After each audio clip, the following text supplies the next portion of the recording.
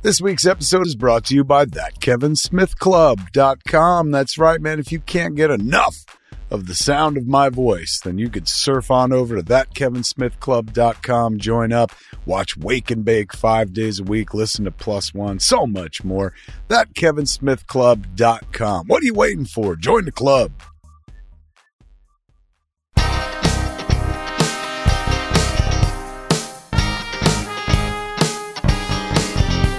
Take your left foot and place it on the floor. Do the same with your right one. Don't worry, this ain't no chore. Now drag your legs, never leave the ground. Make tight contact and you will hear the sound. It's the Marty Shuffle. No need to muffle. It's the Marty Shuffle. Everybody go. Move to the right. Move to the left. You got it, you doing it, you make that groove feel right. Look at you, you're moonwalking forwards. You looking tight. It's the Marty Shuffle. No need to muffle. It's the Marty.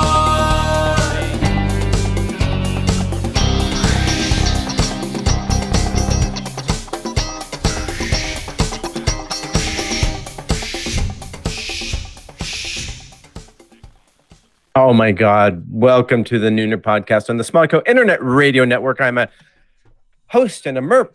My name is Marty. I have a very, very special friend of the podcast, the lifeblood of the podcast world in the Smodco Internet Radio universe, Will Wilkins. Buenos dias. Yeah, I don't know how well the audio going out is, but I can continue to mess with it. But the good news is it's fine on the recording. Hi, everybody.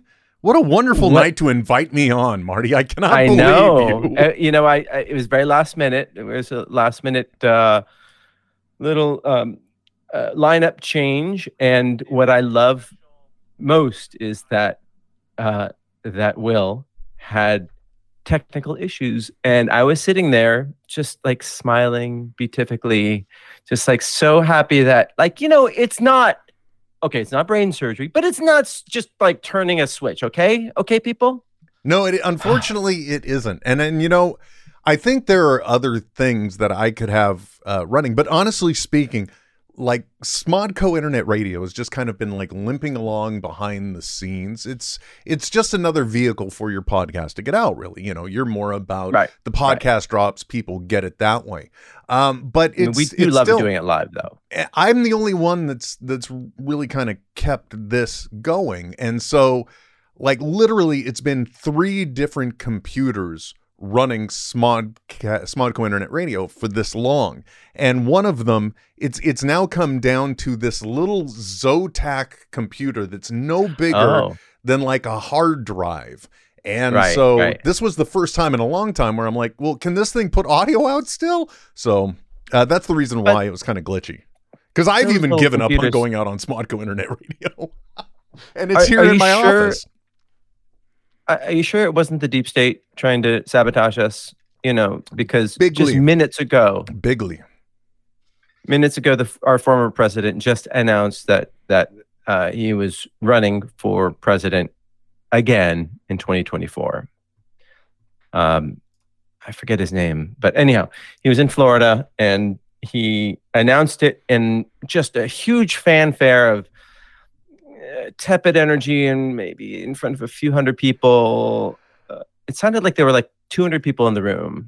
I don't know, Marty. Given the current state of things, if you will, in the world, I don't want to make a comment that comes across anti-Semitic. Okay, I don't want to lose my Adidas deal. However, I would say that as a person who, in a former lifetime, has been a professional videographer.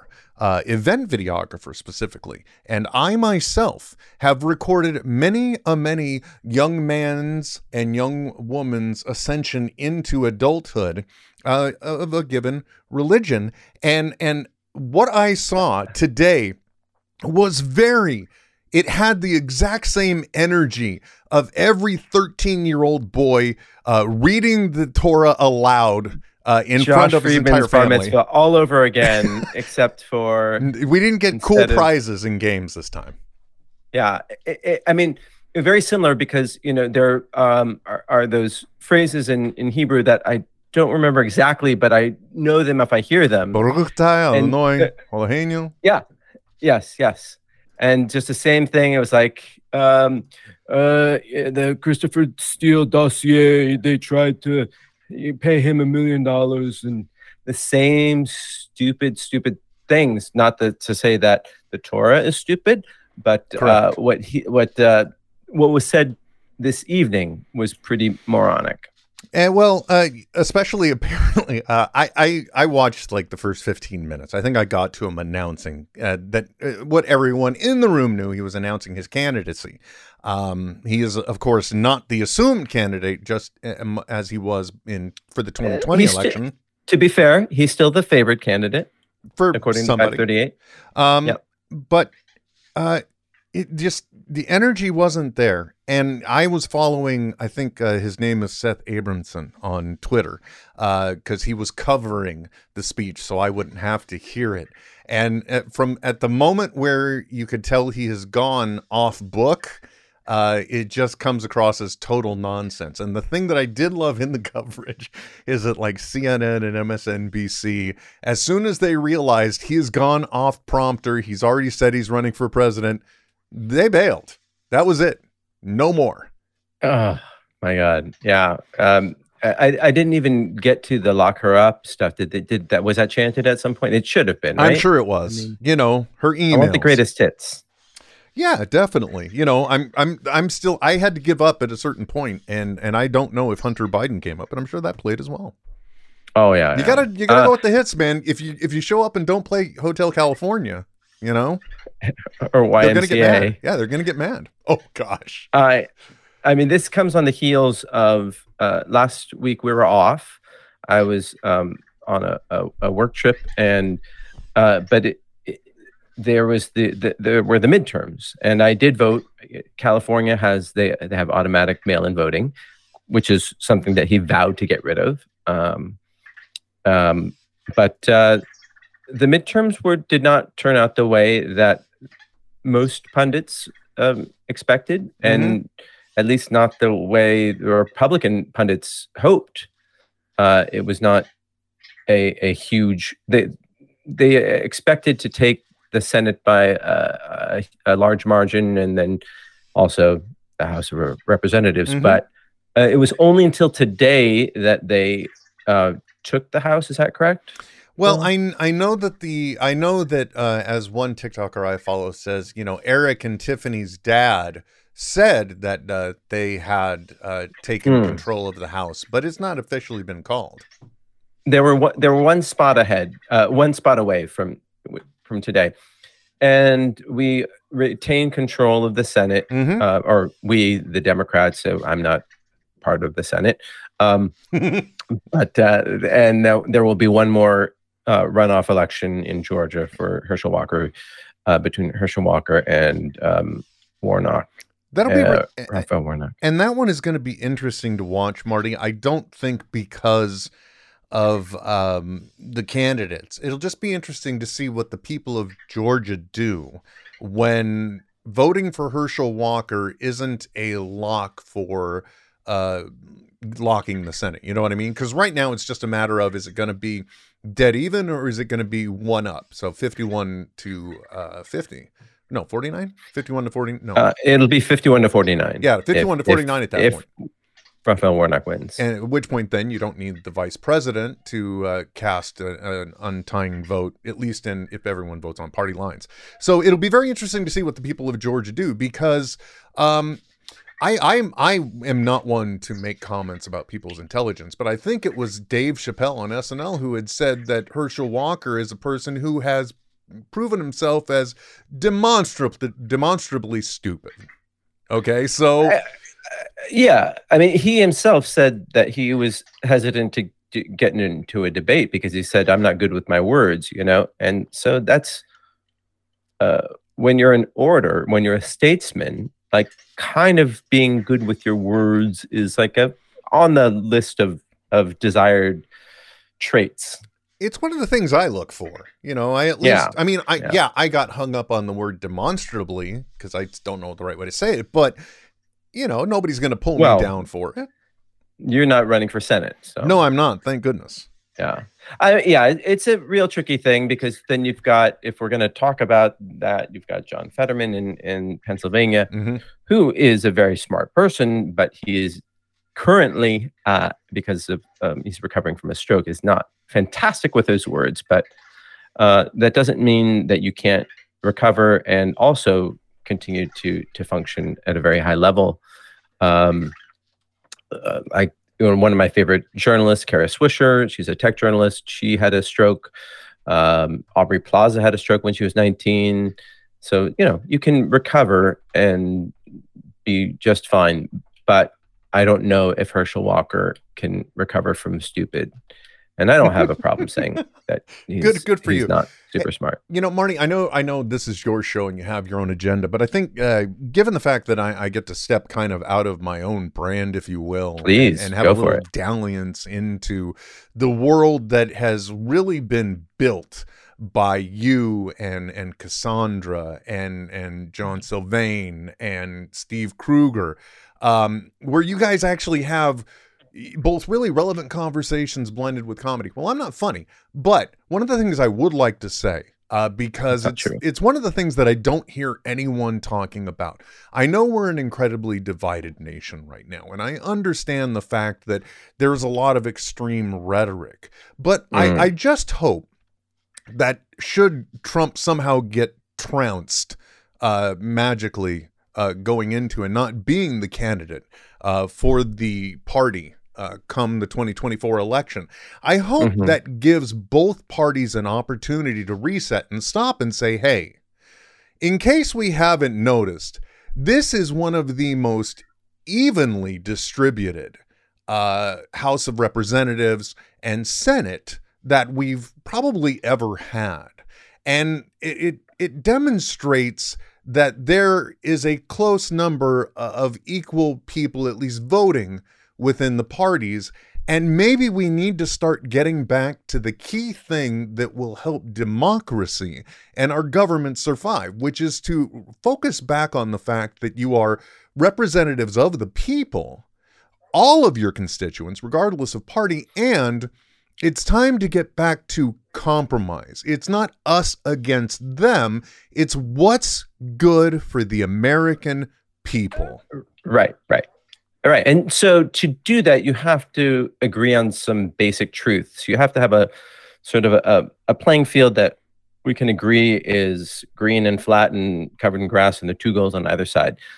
And that's not the case. So you look at Arizona, and which is something that Trump has done very well, is like, if I don't get my way, it couldn't be me. It has to be something else. It has to be something external. And people aren't looking for, or many people aren't looking for subtlety. And that's not on both sides. Absolutely on both sides. And so, we want quick and easy answers so I don't have to tire my brain out, so I can go buy shit on Amazon and, binge watch whatever. So you got in Arizona, which is pretty, been very, as a state, very red for the past, couple decades. You've got a Secretary of State who's in charge of counting the votes, who's a Republican named, weirdly, Bill Gates.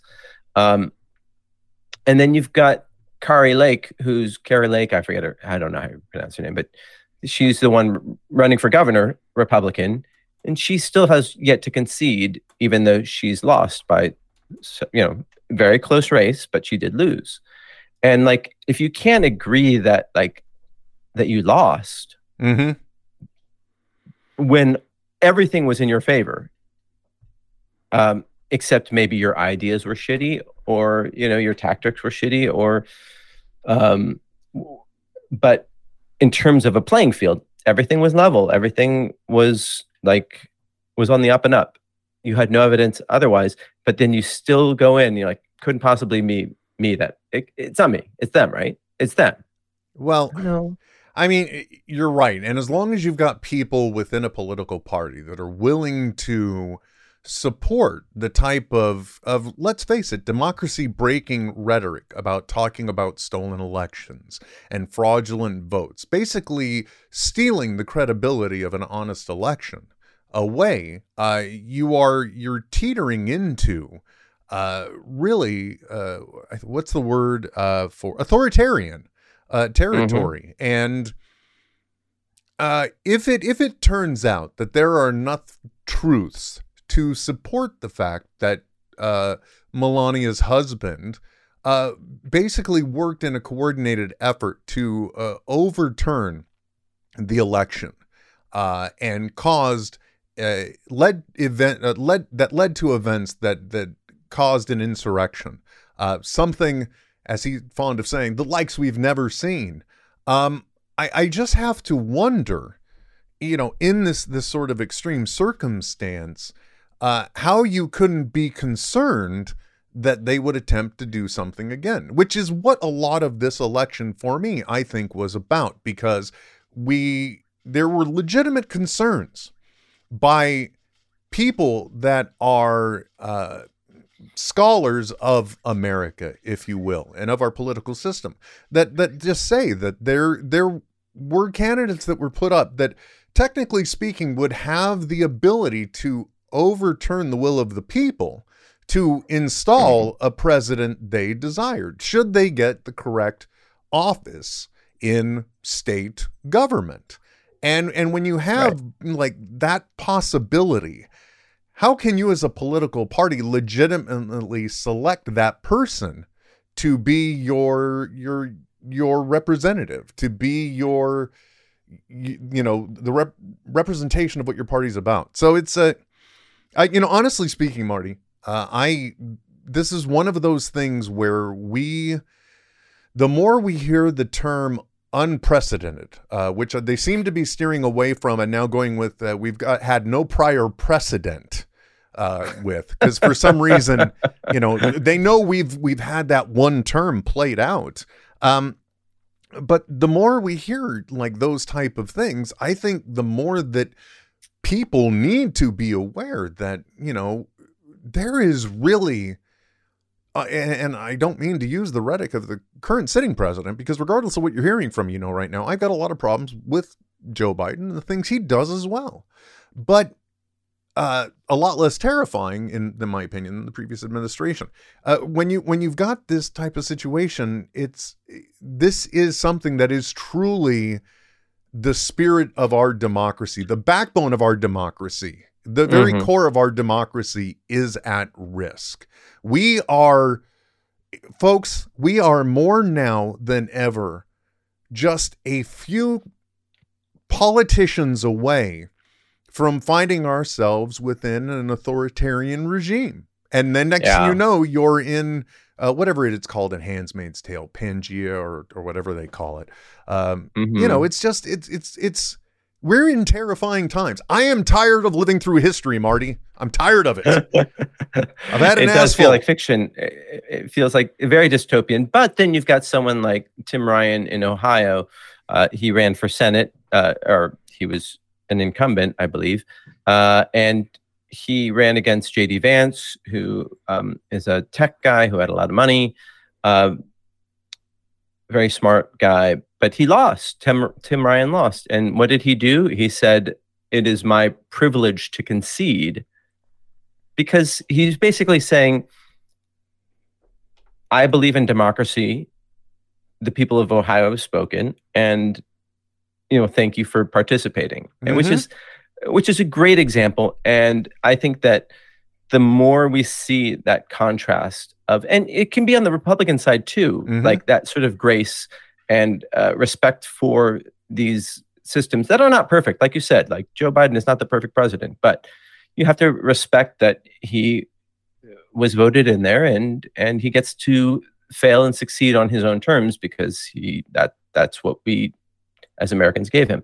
So Tim Ryan is just, he just put it out there, and it got a lot of attention, because it's like, oh, that's who we want to be representing are the voice of the people who are reasonable, smart, thoughtful, and aren't dicks, Yeah, in the words of Will Wheaton, don't be a dick.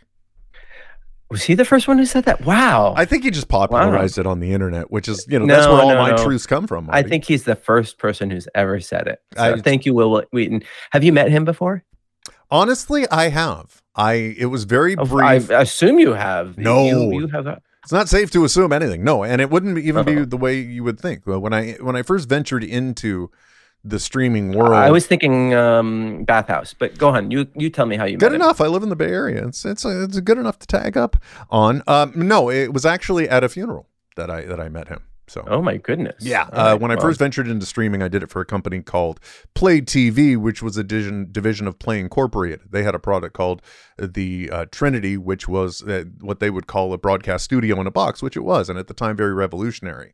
And they discovered that if they hit up through software a chip on one of the boards within this thing, they could grab a purely digital signal. So they then figured out a way to send that over Ethernet. So now you could send this video signal to as many encoders as you wanted, whatever, and they rebranded it as, I think, Globecaster. And so when they did that, so they killed the old brand. No, and they had a funeral well, for it? I mean, technically, in the long run, yeah. But my whole point is, they ended up establishing this cruddy little network that was streaming. Like 1998, I was streaming on video on the internet, and it was crazy to think about then. But the founder had passed, and Will Wheaton's brother, Will Wheaton was a friend of the company and of Paul Montgomery, as well as his brother had worked for the company. So that was wow. Gotcha. I love the way, and I can tell because I told Marty before this. Actually, my beloved corgi Winston passed over the weekend, and the saddest thing that I now realize, other than that, is the fact that I have been devastated by this. But now I also know in my core, unfortunately, I must be a narcissist, because you giving me the opportunity to talk on your show, I felt the most human I have in many days. But that said, narcissist, I love the way I was just trying to tell you how I met Will Wheaton. Suddenly became into a humble brag about how I was one of the unknown pioneers of streaming video. No, I think that's amazing. This is the point. People want to hear these stories. It's not a humble brag if it's true, and it is. It is something we lean heavily on, you know, Akamai and all those pioneers of streaming. And, but did you, anyhow, I was very relieved. I was out of the country, but I was relieved to hear about the midterms. It gave me a little more faith in democracy. And like you said, we're not in a perfect situation. Joe Biden, for many of the good things he offers, he's not. Yeah, like I'm not 100% aligned with him, but it is weird though that there are so many people who just align themselves with Trump just because he's the person in power in the case of us. But it is exciting to know that the people that he backed, several of them, most of them, I believe, did sort of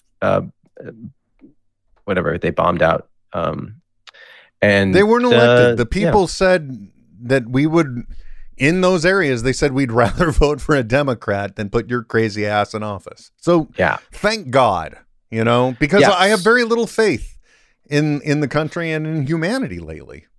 Yeah. Along those lines, so. And along the sort of technology line. So Twitter has been going through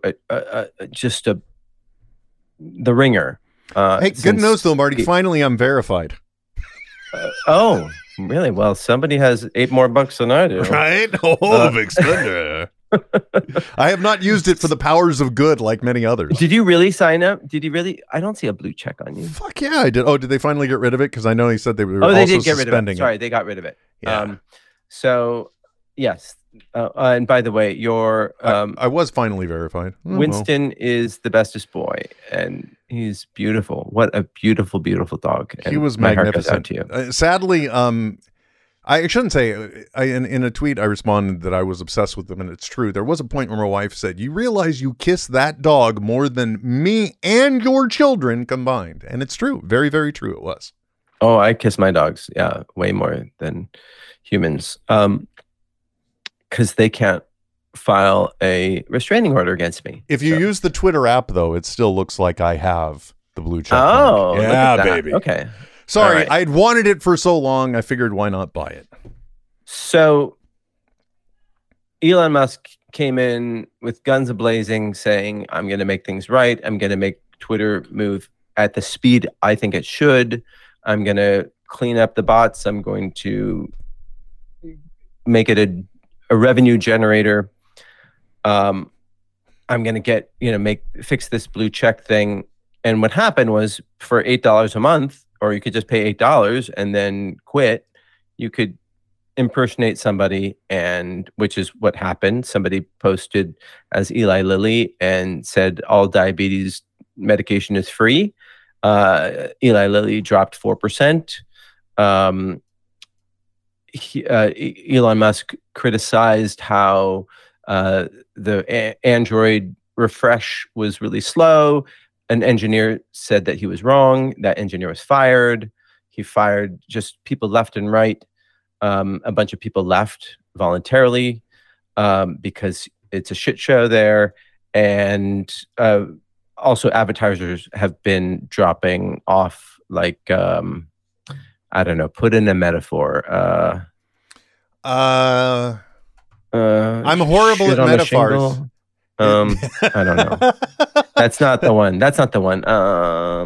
Anyhow, just insert your own metaphor there. Right now, Marty is realizing just how much he appreciates the comedic abilities of those he regularly does. I know. with. This is what no, you're doing. I'm so happy. I feel like I'm in my tribe. I'm amongst my tribe.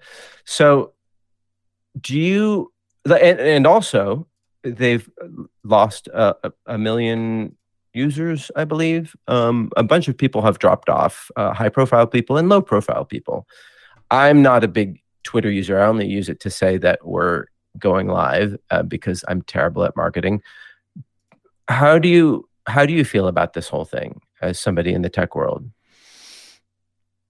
I think the best way to put it, Marty, is that it is a literal shit show right now. There is no other way to put it. And sorry if I just deafened half the audience fixing the audio level.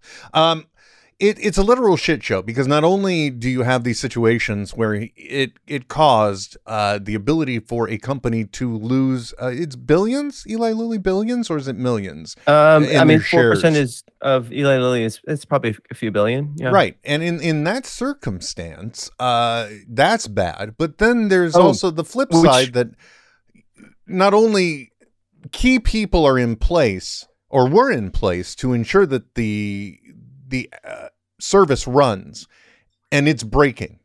That's one thing. And also, if you know how to look at this thing, they've, in having to institute these changes, they're running development code in production, which means that it's unfinished, not fully vetted software out for the public to use, which has privacy concerns, software security concerns. So it is it is just amazing that this ego has played out the way it has with him buying this app and clearly not knowing what the hell to do with it.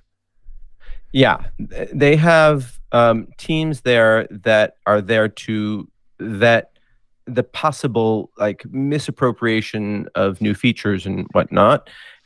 Those people were canned. The CISO, the chief security officer, he resigned. So there are not a lot of safeguards in place, and yet he had this new feature to sell this $8 blue check mark, and then he had to withdraw it because people were abusing it. Mm-hmm. And today he promised it's coming back November 29th. I mean, but in a new way. I just believe whatever I read on Twitter. So it doesn't matter if it's a blue check mark or not. I believe it. I used to be an addict of Twitter. It used to be my go-to source for what I felt was a solid democratic voice, if you will. But I've waned away. I've just decided to read my media from the sources I can that I feel are either the Trusted sources. the least biased, I guess, if you can even find such a thing. I think like NPR is one of the only, and Reuters and the AP maybe are the only real. BBC. Oh, there you go. Anything not here as well. So I really do that. I'm much in the same way. I almost only use Twitter the same way I use Facebook, which is just strictly for distribution of my quote unquote brand. That's it. And I mean, there are so many implications for what's going on. So many ways that can negatively bounce back at Twitter. And, you know, one thing too, Marty, I don't know if this is true, but it'll be very interesting to see what happens with Twitter in the month of well, I'm not even going to say, but between now and the end of the year. Let's just say that there is nobody at Twitter now that was on a distribution list for the reminder to renew a certificate that has a security certificate or server certificate or the like that's renewed every 5 years. So after all of his shenanigans, now, you know, it could be that Twitter itself will suddenly, the fail whale may return. You think buying a blue check mark is hot? Let's bring back the fail whale. Wait, can you explain that a little more? Because I think that's a little bit into the weeds for it is. other Okay, people. so, by other people, I mean me. Okay, so let's say, for example, that and this is a hypothetical, but let's say I'm running Will social media application. And in that, there are many different servers and the like that are used in order for the service to run. Those servers may have to maintain security certificates. What those do is that like SSL? Yes, and it's an encryption certificate, let's say, for example, to ensure that the traffic that's being transmitted across your network is secure. And most web browsers and the like also won't allow you to utilize things in an insecure manner now. It's very hard to access an insecure website without getting some type of warning and the like. So that's one thing. But also, in these circumstances, you wind up with a situation where systems also will not talk to each other if these certificates are not in place, because they deem the other as not being secure. So when that happens, handshakes. Yeah, there's no more handshakes. There's no more cross communication. Everything just stops, and that's potentially what we may see before the end of the year with Twitter. Really? Wow. Yeah. That's a hot take there. I'm like the QAnon of the tech world. I'm bringing you the noise. Just call me the Steve. Don't call me the Steve Bannon of anything. I lied. I don't know where I'm going with that. Sorry. But and how can I hype my new MERP coin then? You know, if not for Twitter. Your NIFT? Is it a? Oh no, it's an actual crypto, not an NFT. No, not a NIFT. No, not an NFT. NFT. It's not nifty. It's a full-on crypto. I've minted them. I've actually. Oh wait. Did I do it wrong? I've got a whole garage full of little coins, little plastic coins. Is that bad? Marty money. I love it. I want my Marty money. Yes. Oh man, that's the thing that I don't like, because this year I turned 51, and I always was afraid of the threshold. I knew it would be there one day. Because I always understood technology. I was naturally drawn to it. I absorbed knowledge about it, and I was excited about it. But I was terrified of the threshold, Marty, and that is the threshold where you go from being the boisterous know-it-all about something to the, what is that? And literally almost everything about crypto and NFT and everything makes no sense to me, because people dealing with these things in these new economies, it's like they didn't live, which they probably didn't, through the late 90s and early 2000s, when there was the new economy that was being brought on by the web, which then collapsed. It was the dot-com collapse, and all of these people, they had been baristas 6 months ago. Now they were baristas again because their tech job dried up because dot-coms weren't getting funded. We've already been through alternative economies and wealth models, and they don't work. So you tell me something about crypto and NFT, I don't understand them, and it just seems like throwing your money away. I don't think anybody, or I think very few people understood them. And we're talking about Bitcoin, obviously, and blockchain currencies. But I think people just dismissed people who didn't embrace them wholeheartedly, and it's like, you don't understand it, and then went on to invest in them, and preying on everybody's like, oh yeah, I'm in on the joke. Yeah, sign me up. And then they're buying Bitcoin for $60,000, and now it's worth whatever it is, $16,000. Did you ever watch HBO's Silicon Valley? Some of it, yeah. I'll never forget the one moment where the big rich douchebag that helped fund the nerdy guy's business and the like. At one point, the nerdy guy is going to seek advice, I think, and the big money douchebag is literally in the dump trying to find a pair of pants he threw out because it had the thumb drive with the token for his crypto. And that's, again, to me, that's just like, if you can lose an entire money model in your pants that you threw out, it's not really money, is it? Yes. And I've heard many, many stories like that. That drive is in an old computer, and I think it's in my parents' attic. And then I spent all over Thanksgiving trying to find it. And yeah, you see, you're talking about, you hear that type of thing. And what I'm thinking about is that, like, the position I'm in, I've been basically one way or another a tech consultant for Kevin Smith now for I think it's 2011, so 11 years now. And it's literally come back to the point where there's a lot of media that's come in and out of my possession.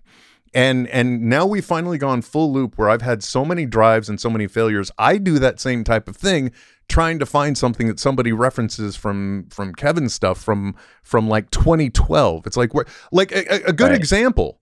One of the things that I can't deconstruct because I never owned the media is that there's this entire back catalog of what I call Nooner 2.0. And that's when you were doing the Smodco radio show, Smorton show. And there's a lot of good stuff in there. And I can't remember whether it was an early Nooner or it was that. But, like, one of the things that always cheesed me off is that you and Dan don't use that crazy language with me, Mr. Cheeser. Seriously, you and Dan had the drop on something before it went viral by Ellen.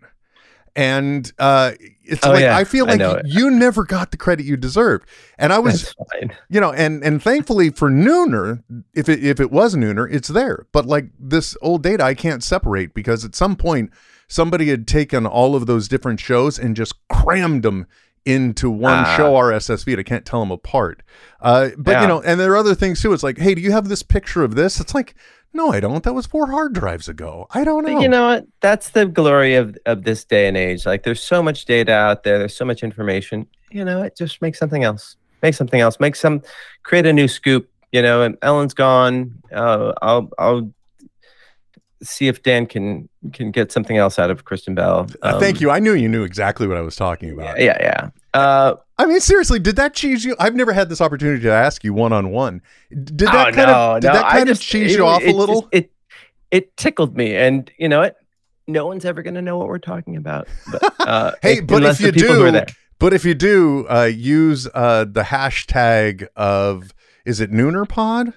Yeah, Nooner Podcast. Podcast. Go to Nooner. Use the hashtag Nooner Podcast and tell us what you think we're talking about. Yeah. We'll bring a little live interactive aspect to it. And thank you, Tyson, for sharing with the world the reference of what fail whale is. Thank you. Anyway. Oh, very good.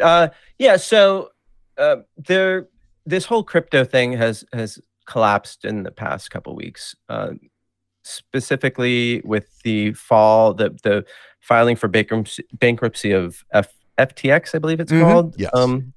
And this is a young guy who also has a three-letter moniker, SBF, Sam Bankman-Fried, and he's a guy from my hometown, and 30 years old. He created this sort of crypto empire worth at one point $32 billion. He was worth like $16 billion.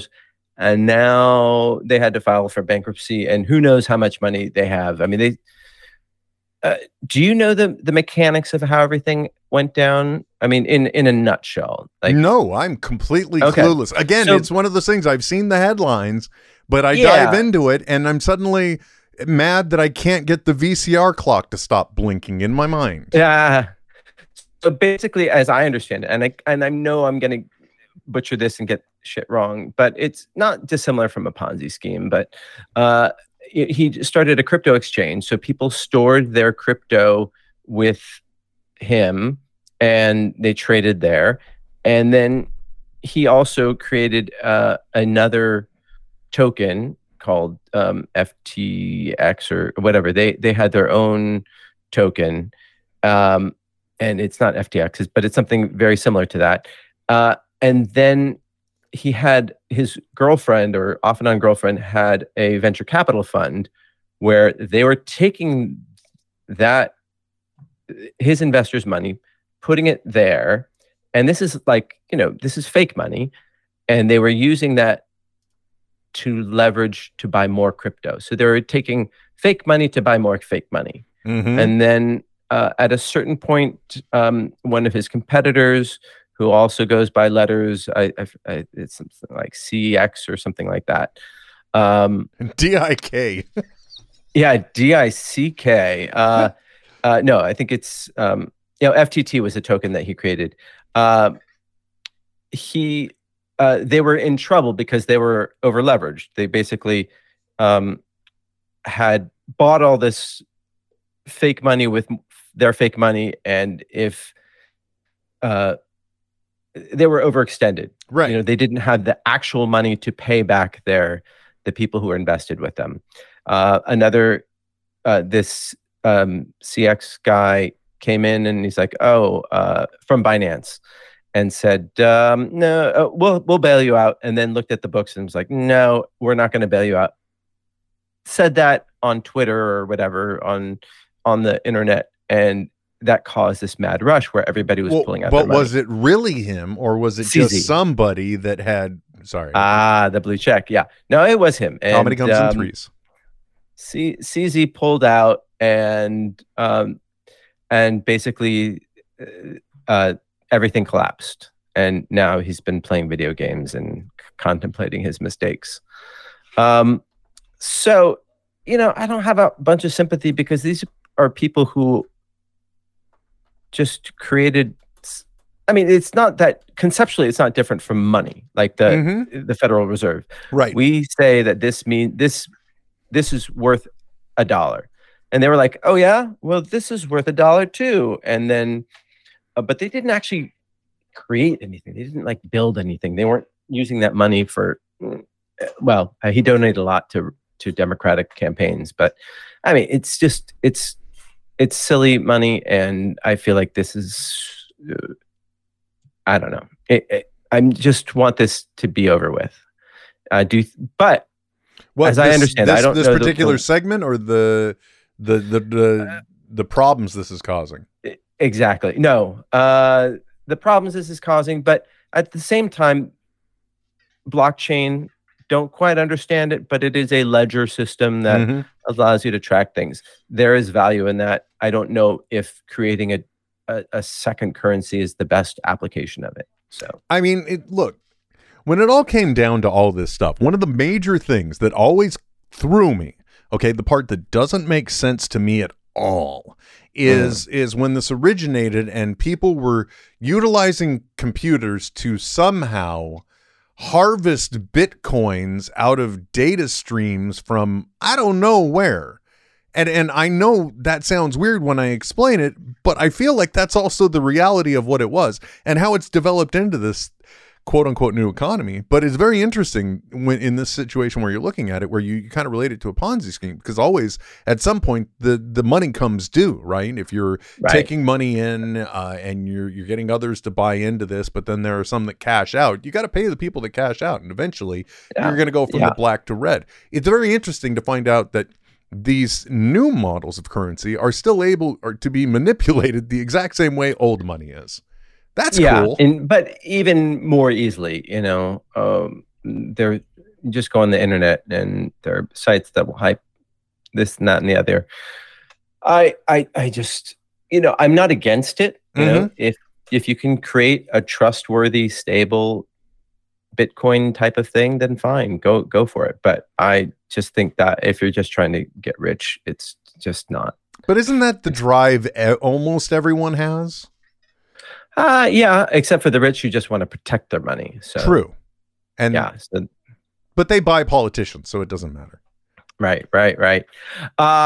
Okay, we can move on from there. I just want everybody to know that we are doing this. We are in two different places. We're doing this virtually. We're doing this on a video conference system that we won't name. It's Google. And I'm doing it on the computer that was crashing every 10 minutes last time we used this. Really? Yeah. But what's the difference then? Is it just because I'm the one that's running the whole show? Yes. Thank you so much. But you see, now, Marty, you bring up a very good point. And again, old model versus new model, old model versus not. So old money, new money. How does the Bitcoin work? How does this work? I'm slightly old school in the way I do things. So I don't know if it would surprise you to learn that you're talking to me from a studio where I'm literally looking at, I kid you not, I'm looking at 4 different web cameras. I'm looking at 5 different monitors because I believe that there needs to be a computer for each thing. So for example, when I do my podcast, and if we were streaming video out of this is the not guest computer, but the other host computer. So it's specifically for talking to who I'm broadcasting with. The broadcasting computer is the one right next to it. That's the one, all its job is to do is get the stream out. When I played the intro that nobody heard, I'm kidding, I don't know. And they'll hear it on the podcast, so it doesn't matter, as you reminded me many times.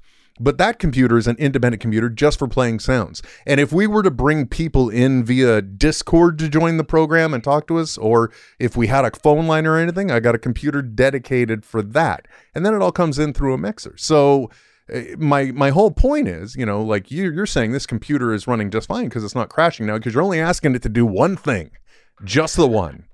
I know. And honestly, that's the way things should be. That's why when you have like devices that are multifunction, they do this, that, and the other thing. I'm like, no, I want one that does one of those things well. I guess so. I mean, that's how I do the podcast. I'll have one thing that does just the sound part, another computer that I do look up stuff on, and the whole thing though is, Marty, and I again, kudos to you. You kept your podcast together through the pandemic, which I think is a thing. And you've figured out a way to work, because I'll tell you guys, you're like, oh, he's on Kevin Smodco network. He's raking in the mediocre bucks. Marty gets nothing for doing this. So if I get a mild ego boost and thank everybody ditto who's listening. So ditto when it comes to podcasting, right there with you. I've got a podcast on his network. I'm dope. That's it. Yeah. All of those things I talked about, I paid for. So you have funded this just out of pure passion and the desire to do it, and we you did made it have work. Help from listeners, so I'm very grateful for that. There you go. But my computer has 8 cores that could handle all those tasks that you're talking about. But anyhow, it kept crashing on me, so I replaced the video card. I replaced the SSD, and was doing this, that, and the other. Did a whole clean, whatever. Huge pain in the ass, and then finally just replaced the motherboard, and that fixed it.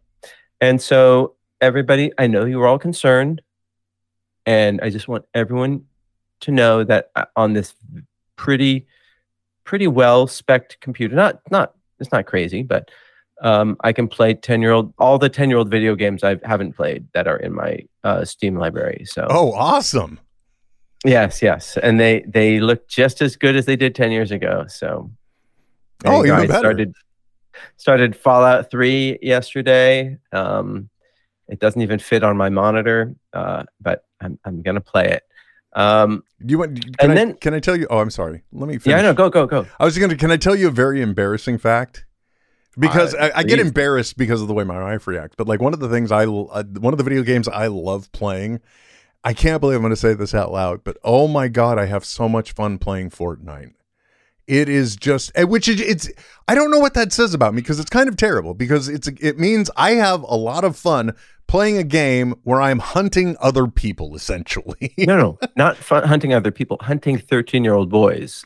Now, when you put it that way, I understand why I'm into it completely. Do you play it with your headset on and oh yeah, stream obscenities and all the Will's Inner Racist comes out? And no, my gosh. No, look, I ran with you on the 13-year-old little boys, but I'm not going. Oh, so many sound bites I'm going to regret from this. But no, it's, you get your regular core friends you play with. Every once in a while I get invited to play with J Muse, but it's just, it's just, the funny thing is just the game is just ridiculous fun. And honestly speaking, I'm not as much of a gamer as I used to be. I used to have a very addictive personality. So like EverQuest. That's why I don't game. Yeah, because EverQuest, World of Warcraft, those type of things just suck you in. My wife said, you always tell me you just got it. It's like, I just got to do this. I just got to do that. Then I can finally get off the computer. So I kind of stay away from that. Like literally I've got a PS4 only because I wanted to play the Sony Marvel's Spider-Man on it. And I kid you not, it's just been sitting there gathering dust. But that's because... Did you play Spider-Man? I did. I played it all the way through. I didn't do all the side missions, but I at least played the game. Oh. And now, why did I even waste the money? Yeah, exactly. So, you wait long enough. Yeah, I'm just waiting for it to get in a Steam sale, and then I'll add it to my library for $5.99 and never play it. But was it good? Did you enjoy it? It's a great game. You could just spend hours just web slinging all around New York City in that game and opening up new areas. And it really had lots of side missions. Of course, there's some poison situation where you got to go through stations to do things and retrieve things. There's some guy that's playing games with you or something. I don't even remember. You got to find backpacks all over the city to get stuff. So just lots of fun stuff and a decent story that took you through almost, I think, the Sinister Six as the villains that you were playing against. Because there was a lot of them. There was Kingpin, Scorpion, all the ones you expect. The Lizard. And Craven is one of them. I don't know if he was in that. God, that was pre-pandemic. That was the last thing. I can't remember. I don't think I can name all the Sinister Six. I lost my bona fides. Your bona fides? My bona fides. Oh, well, I mean, if you're just talking about the comic book, not in the game, I think the traditional Sinister Six that people would come to would be Dr. Octopus, Mysterio. I've lost most of your audience. I'm sorry. Let's stop. No, are you kidding? That's the best is when you bring up, I'm that sort of Steve Ditko era Sinister Six stuff. Was that him? I feel like Rhinoceros. Where was I? It was Mysterio. The Lizard, Doc Ock. I don't know if you count the Rhino. Really, the Scorpion, if I didn't already mention him. Green Goblin. Who would be the sixth, though? The Sandman.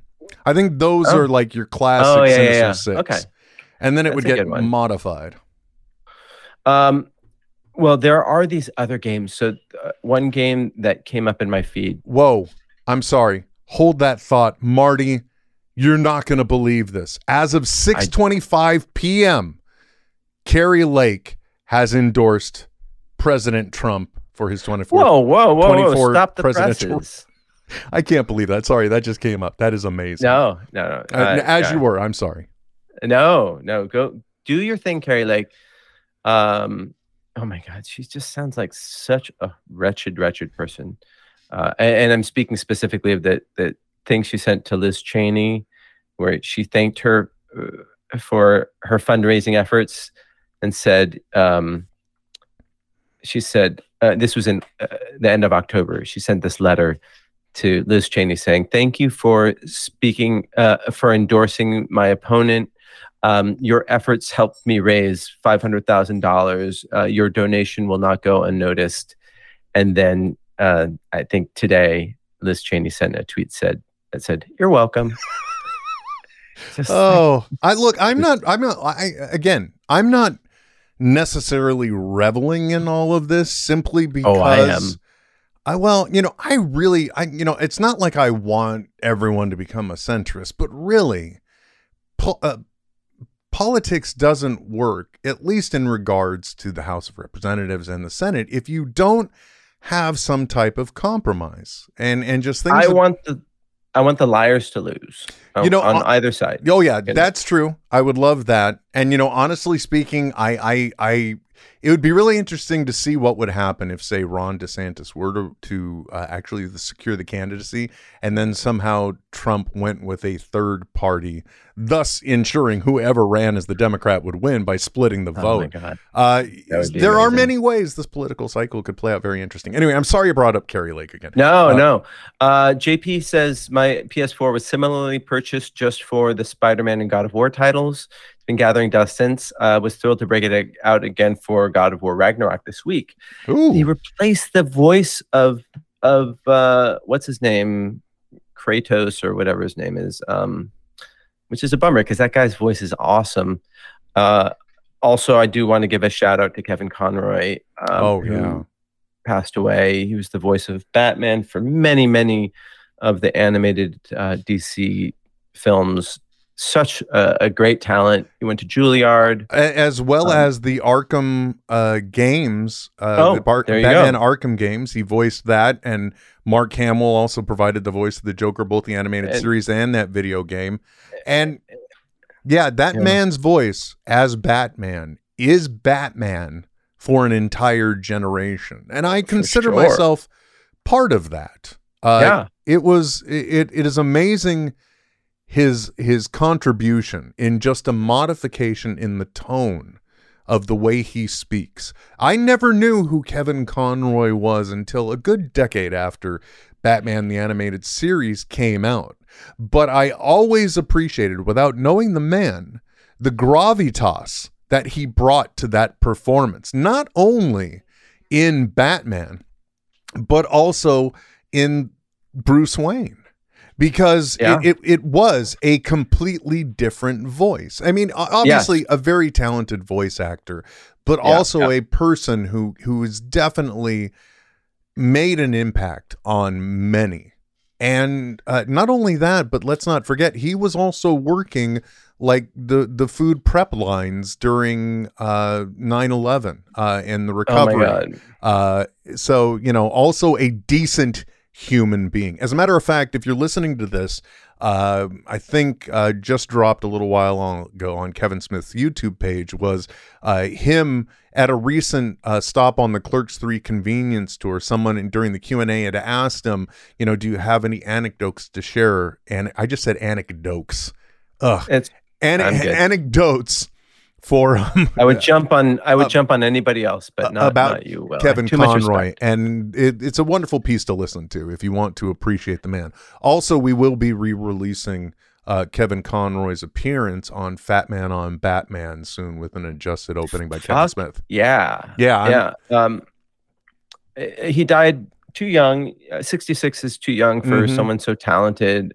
He didn't tell anybody about his illness, and it's just such a bummer. And Mark Hamill left. I mean, everybody's been just pouring their hearts out in tribute to him. What a loss. But anyhow, I don't know how I got to Kevin Conroy, but we're talking video games. Video games, yes. And I haven't played the Arkham games. I have them in my library because I probably got it free on Epic Games. But there's a weird there's some weird games. There's a game called A Little to the Left, and it's basically rearranging like shelves to be a little neater. I can understand that.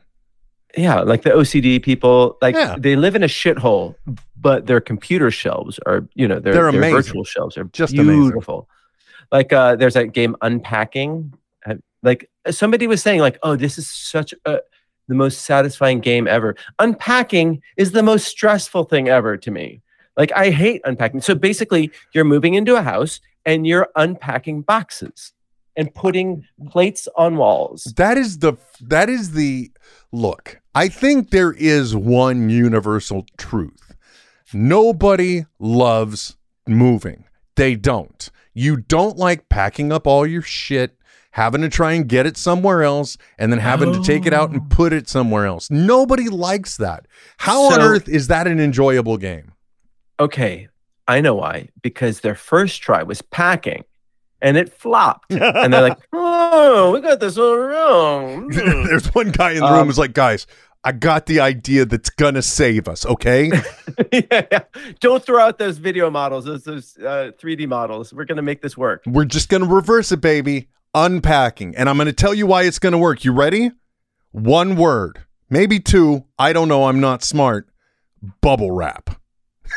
Yeah, exactly. Yeah. And then like that's a side game when you pop the bubble wrap. But it's a huge hit. Like Unpacking is a huge hit, and I'm sure if I started it, maybe I would understand it, but I don't want to start it. I'm not trying to reveal anything about my wife because but one of the things I know that she enjoys doing is actually just like a color by numbers app. And I think they're all Disney inspired and licensed as well.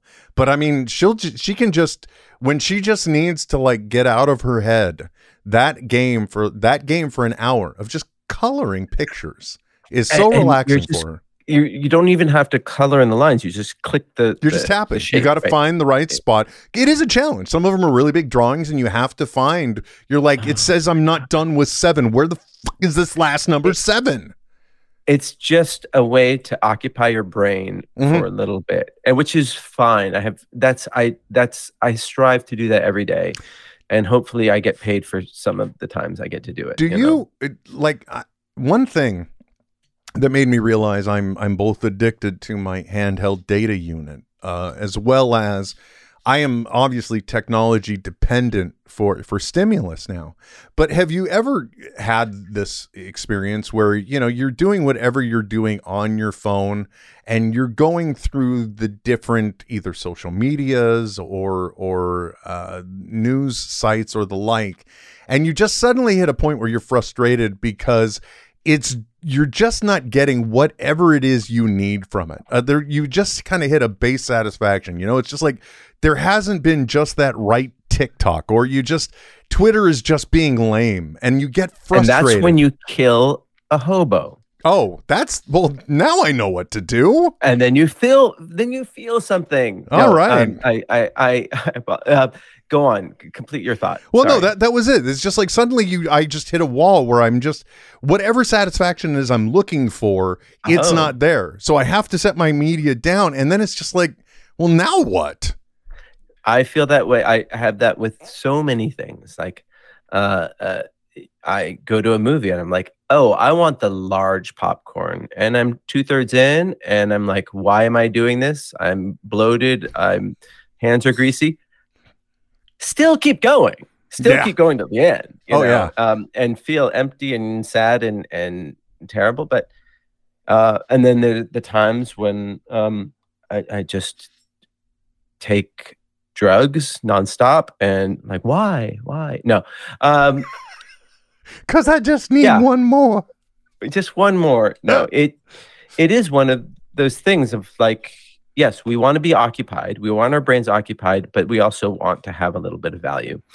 And that's where Unpacking comes in. By the way, I'm a investor in the company that designed Unpacking. No, but there's Car Wash Simulator, where your filthy, shitty Honda Civic is out there. I'm sorry, Kia Soul is out there, just covered in schmutz and smog and You know, whatnot. And I want to laugh at and- this but- one, but I drive a Kia Sorento, so you know you're No, okay. you're getting a little close. I buddy.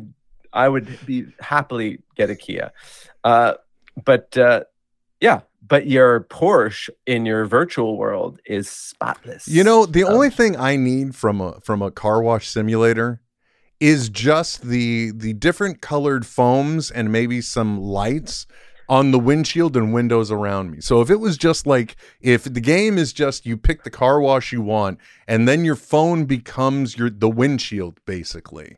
That's all I need from it. If you go to one of these gas stations that has a built-in car wash, you go in and the first thing that they do is they spray the 3-color foam, and it's kind of like tricks. Like every different little tricks are for kids. Every little toasty OD color is a different flavor. It turns out they're all the same flavor. They all just are sugar. Marty, let me tell you something too. Some of the car washes now have gotten to the point where they realize, guys, we don't really need to have the purple and blue, or the blue, red, and yellow foam. We just need lights on white foam. And literally, I know there are car washes in my area. Oh, that's my all God. it is. I would love that. It's like a rave. Yeah, It's like a rave that cleans your car. Yeah, it's like Quick Quack, I think, or something. And it's just, it's right. It's all lights, man. I could do that at home though, if I really wanted to. But then I'd have to buy lights. So let's just let them do it. PC Builder is a game. Oh, well, they that just one I came got. out with PC Builder 2. And basically, you just pick components and build a computer. Like, that's what I cut up my hands and like curse the gods with to get this machine working. Mm-hmm. I mean, if you saw what I had to do to fake a heatsink, and not important, Marty, but like, why is that a game? Marty, you're literally talking to the guy who ordered a 10 by 10 inch piece of copper so I could cut a 1.5 inch by 1.5 inch square piece of copper and create an artificial heatsink to run a graphics card I had no business running in a laptop. So I appreciate every bit of PC building stories you have. I was like scraping thermal paste from one piece I was going to throw away. Well, yeah, because what are you going to do? Fries is gone. Oh my God, it was so sad. But I have to say, far more satisfying and more interesting than PC Builder, where you don't get to do shit like that. No, you just start doing that sadistic shit like you do in The Sims, where you build like an entire theme park but don't put in bathrooms. In this case, you just try and build outrageous computers just to see how bad they're going to fry, maybe. I guess so. By the way, I'd like to thank my buddy Zach for side messaging me to point out another great video game hot take that came out of Adult Swim's Rick and Morty. Was they go to this advanced adult entertainment place like a Dave and Buster's called Blitz and Chits, and in it there's a game called Roy, and it's literally nothing but you go into a simulator and you find yourself as this guy Roy and you live his life in a matter of minutes. You know what I mean? But for you, it's the whole experience. It's just like living a mundane life of a guy who gets a carpet store and then has a heart attack. Roy sounds fucking awesome. That's why I became an actor. I never got to play any like fun roles. It was always just like guy, soccer dad. Walter, come here. Is everything okay? Oh, is Walter getting into something again? Oh yeah. Walter, the puppy is Walter. My father is dragging towels around the house. Yeah, I know I mentioned my corgi passed, and I've noticed something about myself. The deeper the emotional connection I have to the animal, the faster I have what I call rubber banding, which is like immediately finding another pet, and not in the way to replace them, but just, there's that emotional hole that I'm looking to fill. And let's face it, if you're a person that has had and love a pet, and this is the reason why I thoroughly trust anyone that at least has pets, at least that has them and loves them, because it means you're dealing with an eternal optimist. Because when you've had a pet that you love, you're fully invested in and dearly, and they pass, and you go through that kind of pain, and you're still willing to get another pet, you're an eternal optimist. I guess so, but you're also not afraid of pain. Yeah, that could be. I'm a masochist. I don't know. But I had, the only reason why I think I rubber banded so bad was because of I was really obsessed with Winston. And the other side was I had always wanted to have a corgi. It's just one of the breeds I've always wanted. And it's one of the dogs that I just thought I would never obtain.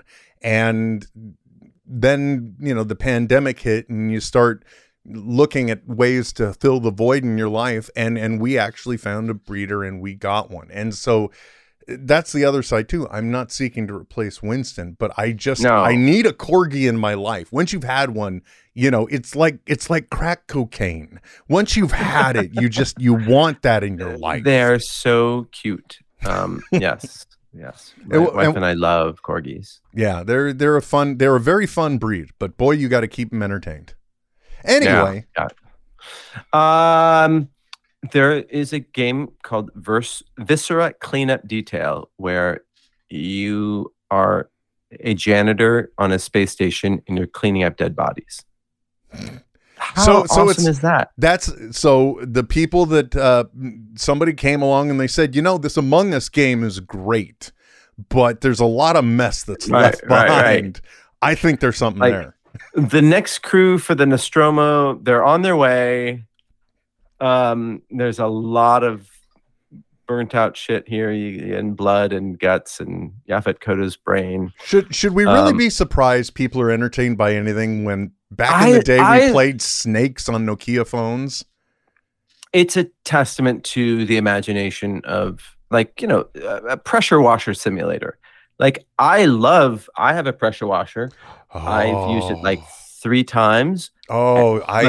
Every year I look forward to pressure washing my manufactured wood deck. Oh my God. It's not Trex. It's some offshoot of it like Brex or some crap.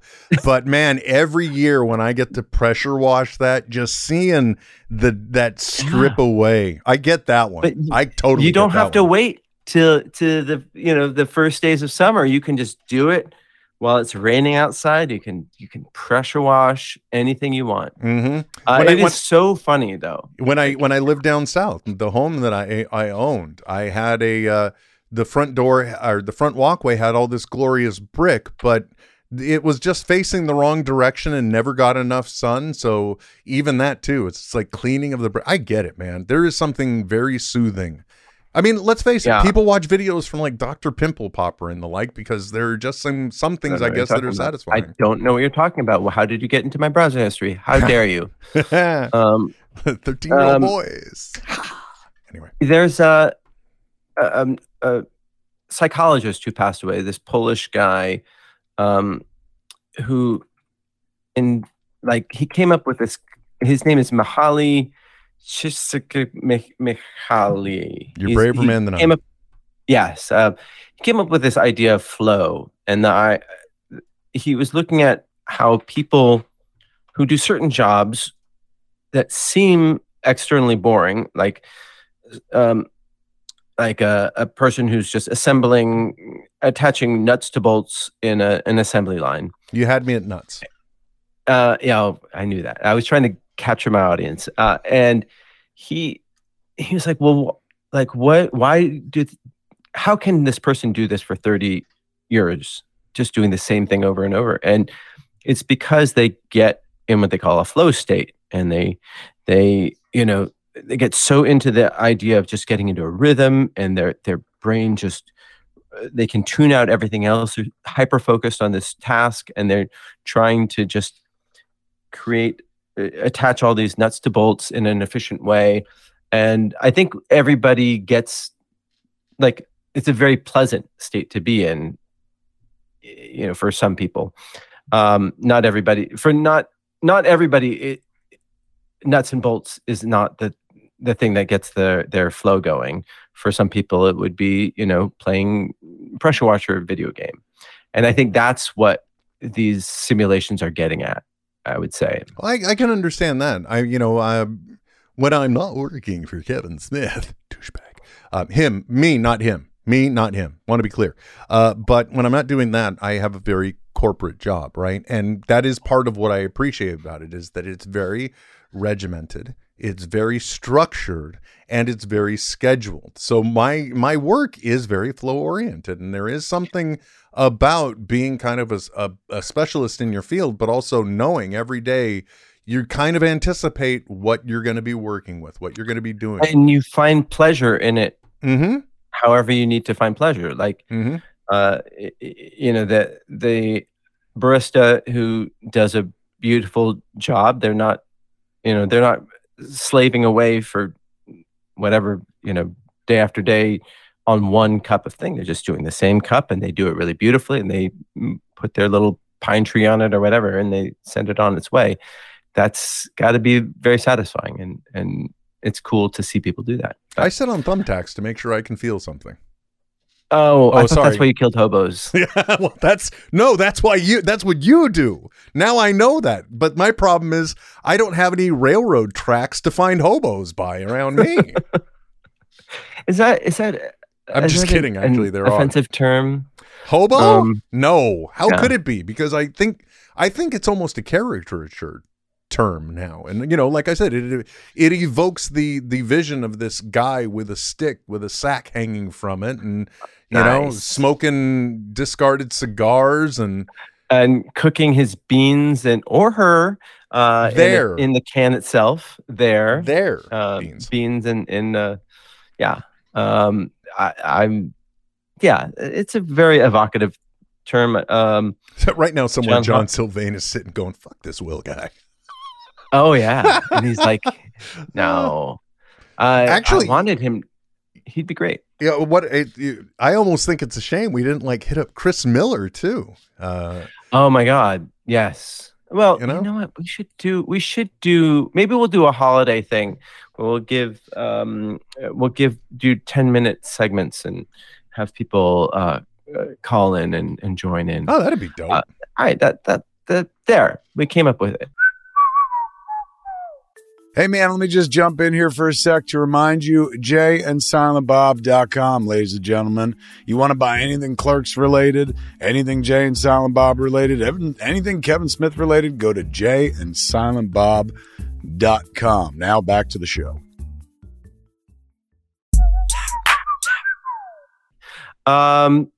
So do you have something for me? Are you referring to some tender spheres? I don't know. Like maybe your softballs? Oh, sure. Why not? Coming at you in threes, gonna put you at ease.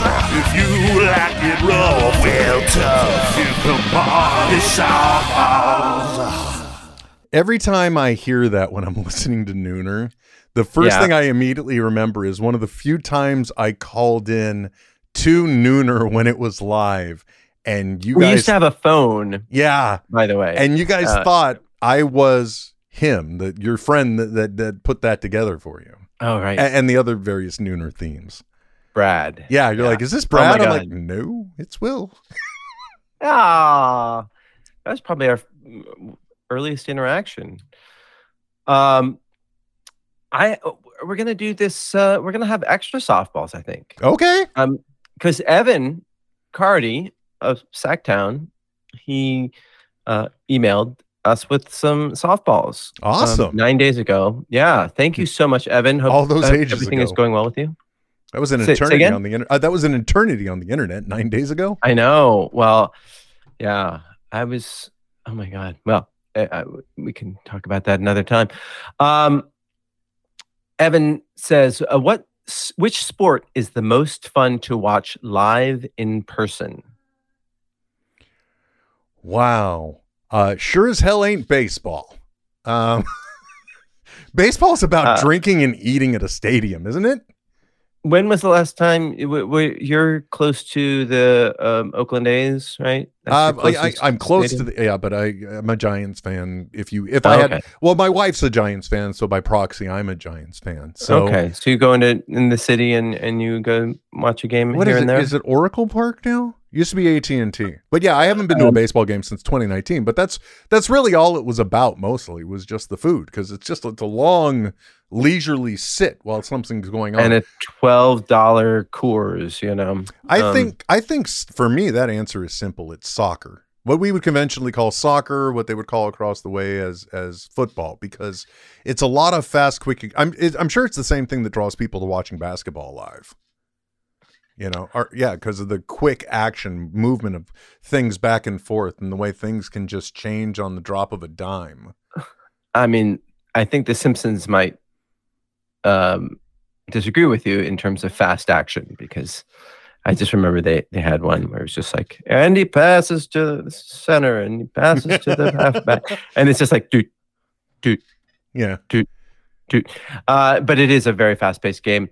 I think fast-paced games are really fun to watch. If they're too fast-paced, they're hard to, like, hockey's really hard for me to appreciate because it moves very quickly. I like weird games. I like games where sports where people are really passionate about it and they're not necessarily driven by contracts and whatever. I've watched a lot of tag, not live. I shouldn't say that much. Let me tell you, I don't know if it qualifies as a sport, Marty, but I'm suddenly remembering 2019, I'm out hanging the Christmas decorations, and somehow through my phone and Twitch, I stumbled across the Tetris International competition. And hell yeah. That I am amazed at how that drew me in. Guys spinning cubes really fast, trying to eliminate lines, and the color coverage, the color commentary on these competitions was amazing. And so I amended Tetris. I don't know if it qualifies as a sport. I'm going with Tetris. It's a sport. I've watched cup stacking, Rubik's Cube. Like, it's so, and when you see the passion of somebody doing something really at a level that you could never achieve, mm-hmm. it is awesome. It's a really great thing. But that said, I have trouble watching any of the major professional sports. Baseball is boring. Football kills people, and it's just like really, really depressing. I used to love watching football, mm-hmm. And then basketball. Basketball is I guess it's pretty interesting, but I feel like there's not, how many people in the Houston Rockets are from actual Houston, right? And yet the people from Houston support them. Well, that's why a lot of college sports get coverage, right? Because at least then there is that you are a part of that community. You're going to that school. It's your alma mater. Right. Yeah, I get that. Yeah. So I feel like less of an affinity towards a professional sports team from my city. And if it comes to watching it live, especially like at the event, I think we would both agree it's not golf, because they almost seem to punish the viewers.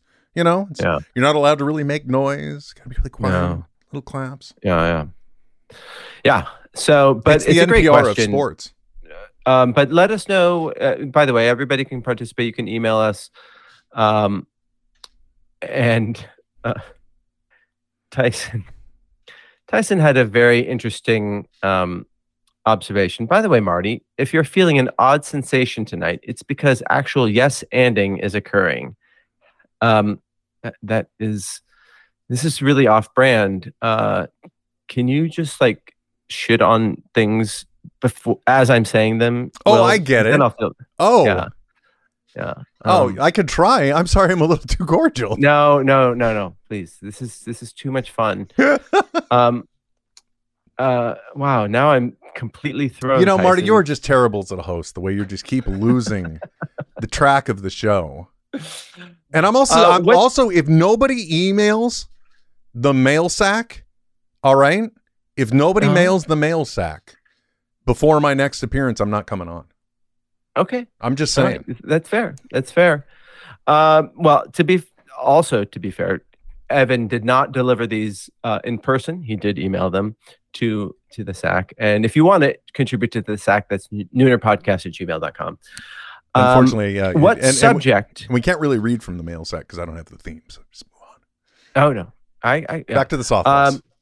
What subject do you wish you had been taught in school? English. No, wait. What subject do I want to hear your answer first because Sex ed, how to please a woman. can we make up our own? Sure. Because I know there was no rules. I know we went through economics, but like if I could have had an adulting class, that would have been much better. Right? Oh yeah. I mean, because like what particular portion of adulting? Fiscal responsibility would probably be it. I mean, hell yeah. And I think that there is an entire generation that doesn't even like. I know it because I've got a 19-year-old now, and I've got an 8-year-old and a 19-year-old. We just got through it, and they said, you know what? Let's do it again. The concept. I'm going to say 4 words that the younger generations don't know what I'm saying, which is balancing your checkbook, right? So in other words, having the fiscal responsibility to understand what your financial commitments are, the money that you have, and the money that you have spent towards those financial commitments. That doesn't exist anymore. It's all online for them. They don't know. But I think when it comes to adulting seriously, you hear these type of things if you're fortunate enough to get into a work environment where they start preaching these things because they have, for example, a 401k. You can take some of your money, you can invest it into this fund pre-tax, so you're not paying tax on that money, and you can utilize it in order to attempt to build more wealth through trading stocks. And if you're fortunate enough for your retirement, and should you be fortunate enough that the company you're working for also matches funds, then they're throwing money in.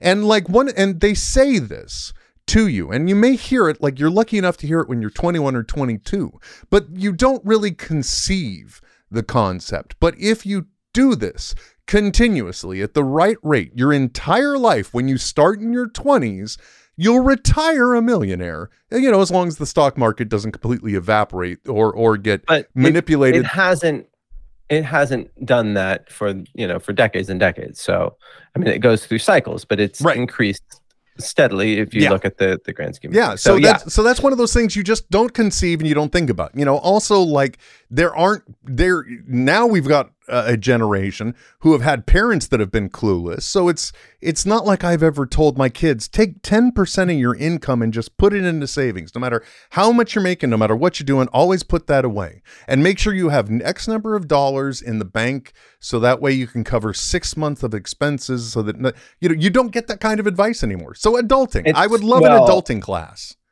Every financial website says that, but it doesn't mean anything if you don't commit to it. And requires a lot of discipline. And I did not do that for most of my adult life. It is funny because whenever I got money, even if it was a little bit, I'd be like, I've got money. And then I would spend it. And now I'm to a point where that's what I still do.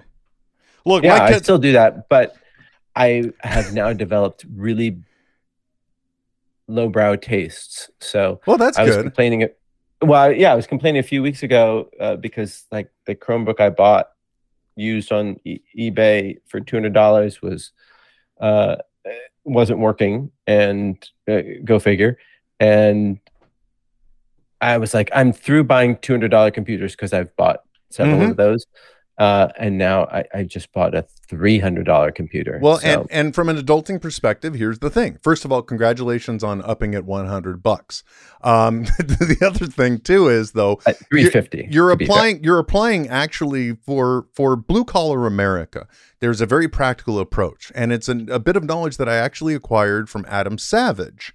from Mythbusters, right? Mythbusters. He's got his tested.com. And that is that if you find you need a tool for something, just go to your Harbor Freight or whatever and buy a cheap version of it. If you find that that tool wears out, then you buy the quality version of it because you've proven that you will reuse it and that you'll get you have value in it. It has value to you. So that's that's an adulting thing. Nobody tells me this shit. But, look, I'm not one to talk because this whole time we've been talking, the audience may notice there's like this weird little chittering in the background. I am a grown adult. I am 51 years old. And yes, I've got Marvel items on my back wall. But I also am clearly not fiscally responsible because I've got 2 robots on a table beside me or behind me and one on my desk with me that are there's no reason anyone needs these things, but I have you're so proud of them and they bring you joy. And that's the they bring me attention on TikTok, Marty. That's the only reason I have them. They're good for views. That's a type of joy. That's my niche. Anyway. Yeah. What's the class you wish you had been taught? I was obsessing about like getting the right shitty little computer. I mean, truly, I was like, I need to get the right shitty computer.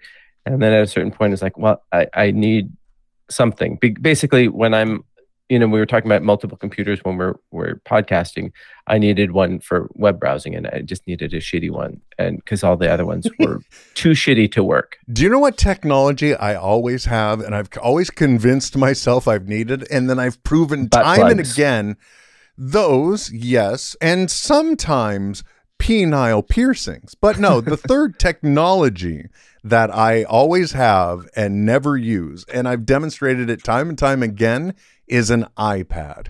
Unless I have a job where I am traveling a lot, it's just not that. You are the voice of Kruger. He's like, why not just get an iPad and like stop being such a cheapskate? No, I'm the opposite. I'm like, iPads are fucking stupid. Why do you have? But again, like I said, unless I only use them for media, and I'm not ever gonna buy the iPad Pro with the keyboard. Yeah. Well, like the amazing thing is Kruger made all those theme songs on his like 5-year-old iPad, and like Marty, it's a testament. It's a testament to the quality of Apple products. Yeah, sure. That is true. I've always had an iPhone. I drifted into Android for a little bit, and I very quickly came back in 2016, I think it was. But like one of the things I'm obsessed with now, it's kind of been on hold because of all the shit that's gone on in my life, but one of the things I love doing is 3D printing things, which in itself is really bad because I've already got too much shit, but now I've got the ability to turn spools of plastic into other shit that I both don't need and don't have a place for. All that aside, okay, I love doing it. You can build your own robot. I could build my own Mandalorian armor outfit. I could build a Loki headdress that I wore for Halloween. I could do all these. I could print armor for a cat, Marty. But where I'm going with this is I have seen people model the things that people 3D print on an iPad. If I run software on my computer to do this, I may crash the computer. They use other apps on an iPad and accomplish all of this with shapes and an Apple Pencil.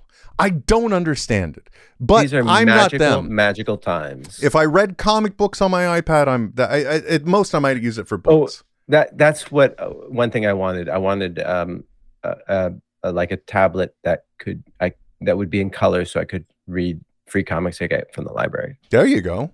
Which, by the way, that's another thing that could fall into adulting.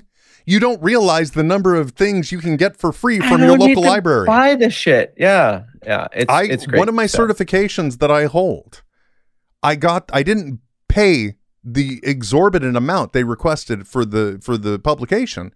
I got it through my library digitally. Didn't even leave my house. I don't know what I just said there. It sounded like I said leave my house, but I meant I didn't even have to leave my house. Diddly, I agree. You can even go to the library and check out, at least in LA, you can check out Power Tools, which is pretty fucking awesome. And there's another one where it's like, okay, like I I like looking at shit and like obsessing on it and then buying it and then using it once and then letting it sit on a shelf. Mhm. I have a 3D printer right there, just sitting there doing nothing. Hot damn. Yeah. I have a controller that I bought. I gotta put anyway. It's a thing. It's a thing. But someone told me today is like, if you're not, if you use something every month, then it's worth buying, even once a month. Mhm. But if you use it any less than that, then you should just borrow it, rent it, or do whatever you need to do, but you don't need to purchase it. There you go. I thought that's really good advice, but I still obsess on it, and that's crazy. Last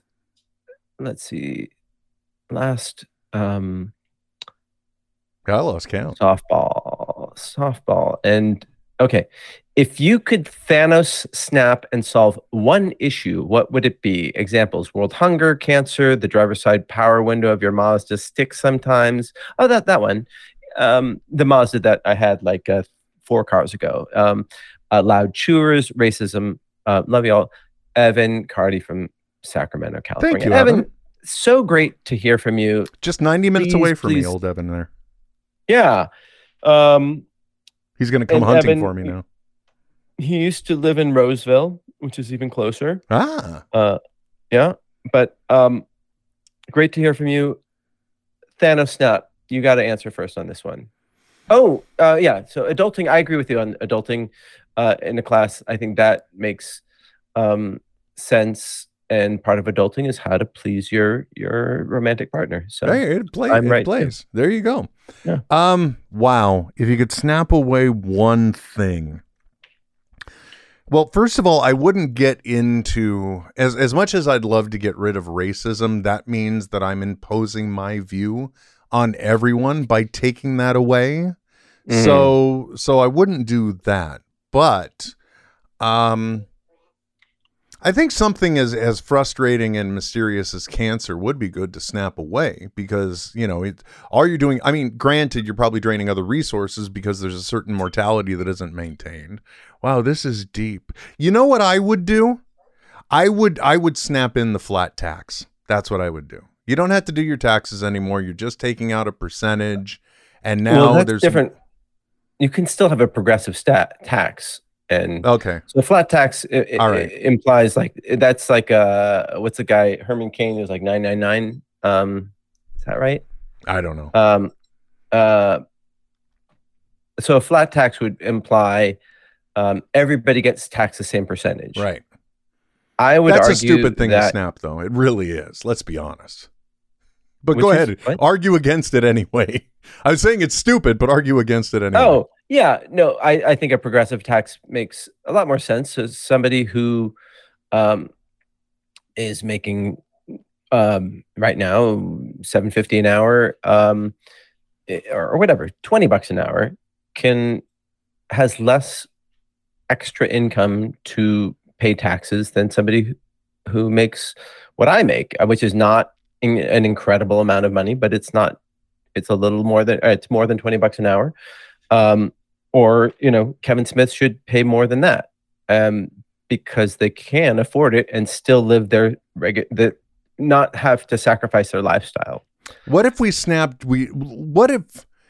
I think the one thing that could fix most problems is if I could snap away stupidity, because then think of all the things that cures, right? I would say How stupidity. do you define stupidity? Herschel Walker. One of them, yeah, but I wouldn't want to get rid of all of Herschel Walker. He would just become smart. Yeah, it's that's an impossible thing to answer because I it's would say I would snap into existence, compassionate thought in everyone. I want to punch you in the face so bad. I don't blame you. That's the douchiest answer. It's so douchey. And I'm a very, very, mild-mannered, pacifistic person. I don't blame you. I would, and I think I think your questioning of my answer is stupid. Am I doing it right? I don't know. You're doing it. Okay. You're killing it. One of the arguments against gun control. It's like, oh, if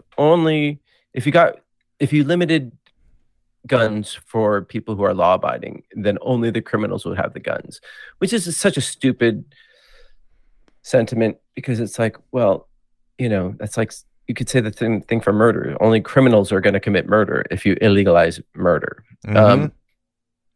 But there are more guns than people in the US. So I would just get rid of those guns, and then get rid of all those guns. And then you say, now what do you want the rules to be based on this history? And that, I think that wiping that slate clean might provide a better building block for how to proceed in the future. What if we were able to snap into, and this is very centric to America, but what if we can snap into existence the founding fathers having a comprehensive idea of what they are starting would become like 200 years in the future? Yeah. Hey, Tom Jefferson, that musket that takes 3 minutes to load and shoot? What if you could increase that by 1,000-fold, right, and have better precision and shoot somebody like way over there just by, with a drone? Should that be legal? Right. I always love the argument about guns, because it's just like, especially like what you're going to raise in the event that the country turns on you, you're going to rise up against it. But have you forgotten everything the military has? Jeb, right. Granted, your AR-15 might be pretty potent, but I think that armored tank coming down towards you is going to have a different opinion. Ugh. Yeah, so, I really can't think of what I would, but I like that. If you could kind of just like snap into existence. I mean, it's anytime you take something out, you have to wonder what the counterbalance be. Because like one of the things I thought is like, well, what if we snapped out greed? But right, how much does greed tie into innovation?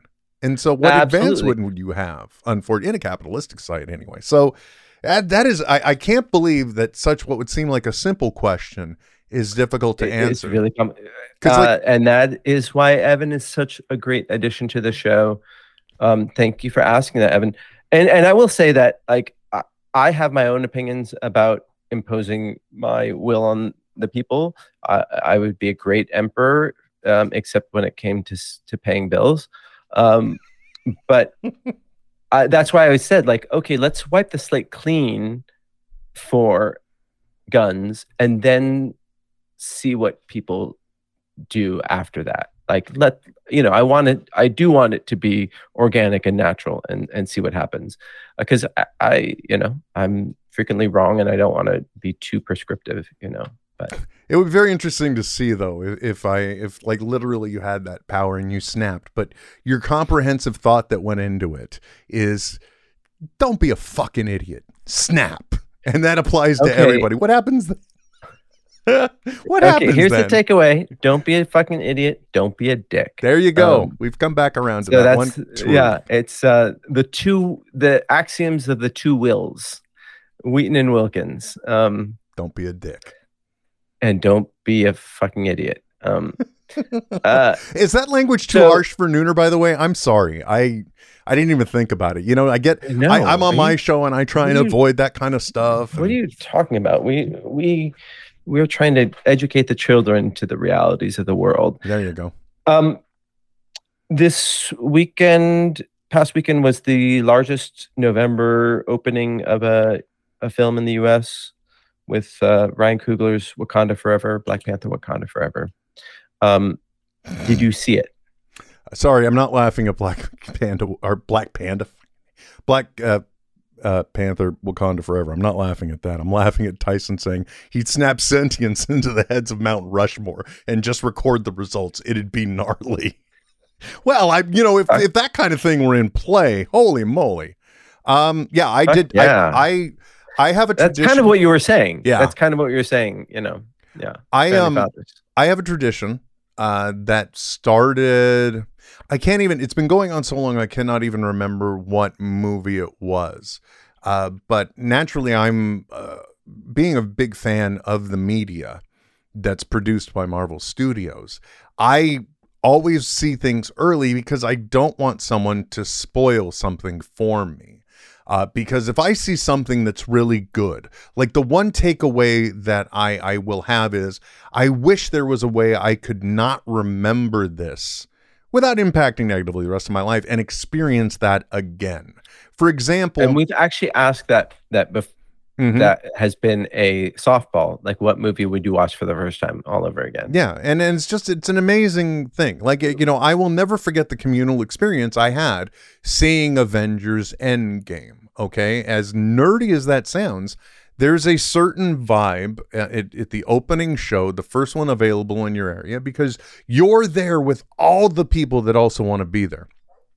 And at some point, my daughter wanted to start going with me to these things because my wife does not. It's a best of both worlds for me because I usually want to see these twice. So I see it the Thursday night when it first drops with my daughter At midnight. and then no, not even that. They've Oh. I saw Black Panther. I saw Wakanda Forever at 3:30 in the afternoon. Okay, that was Right? my question. Yeah, they've shifted these things up now. They finally, I don't even know why they say it's opening Friday anymore. Yeah, because they don't care. I mean, it's not they don't care, Yeah, but they're but like, my wife "Oh, we doesn't can like make that even crowd." more money. Right. She doesn't like that crowd though. So my wife, will see it Sunday morning than either the first weekend or the second weekend. So I get two grabs at the brass ring each time a movie comes out. She's not a hater of the movies. She's a hater of the crowds. Yeah, exactly. And I have not had the dreaded vid yet. So, I'm at a point where I'm also probably not fun to go see these things with because I will wear a mask. I'm still avoiding those situations in a way. I thought you were gonna wear an Iron Man mask. No, like literally a mask. I like no, this. That's fair. Like, no, that's safe. Yeah, That's this safe. past year I actually went to Comic-Con again because it was available, and that was one of the things I've been able to share with my daughter. But I tell you, every time I was in public, I was double masked. On the plane, out there, they 3D printed masks with filters in them as well. Darth Vader, the Winter Soldier, that just covered my face. Fun. That's right. cool. I blended it into the theme. But I did see Wakanda Forever. Granted, with the events of my life, I'm probably still a good week or two away from being able to see it again because it is a very large theme of this movie is dealing with grief, which has kind of been a theme that we've been encountering in this phase. Yes, and especially this past weekend. So I may not go again soon, but I really enjoyed the movie. My only problem with it is the thing that the Marvel movies and media projects have to be aware of, which is you need to be careful that you're not cranking up the spectacle because you're trying to outdo what you've done before. Everything should be in service of the story. And this movie had some of those cranked up moments that I don't think it's it needed. really hard though because they're trying to you're trying to justify a $200 million budget, and they've been able to do that with the Marvel TV shows. She-Hulk did not have a huge epic battle. No, as a matter of fact, She-Hulk is probably one of the best Marvel products that has been put out. Much in the same way that Andor is one of the best, most adult Star Wars projects that's been put out. It's amazing. Yeah. But I will say, even though I have not re-seen it and I may not see it again, my daughter said that additional viewings of Black Panther are even more enjoyable. So because a movie may feel a little long the first time you're seeing it because you are having to absorb in all of it. But when you go for that repeat viewing, you get there are certain elements you don't have to hyper focus on, and you're able to be part of the story. Fold laundry and well, no, it's not at home. No, I'm kidding. I fold my laundry in movie theaters. I get looks, but don't judge. It's the only way I can get it done, Marty, because I didn't get an adulting class. Yeah. Does Andor feel like Star Wars? Yes and no. In my opinion, the best Star Wars movie that has come out both in the past and the future, was actually Rogue One.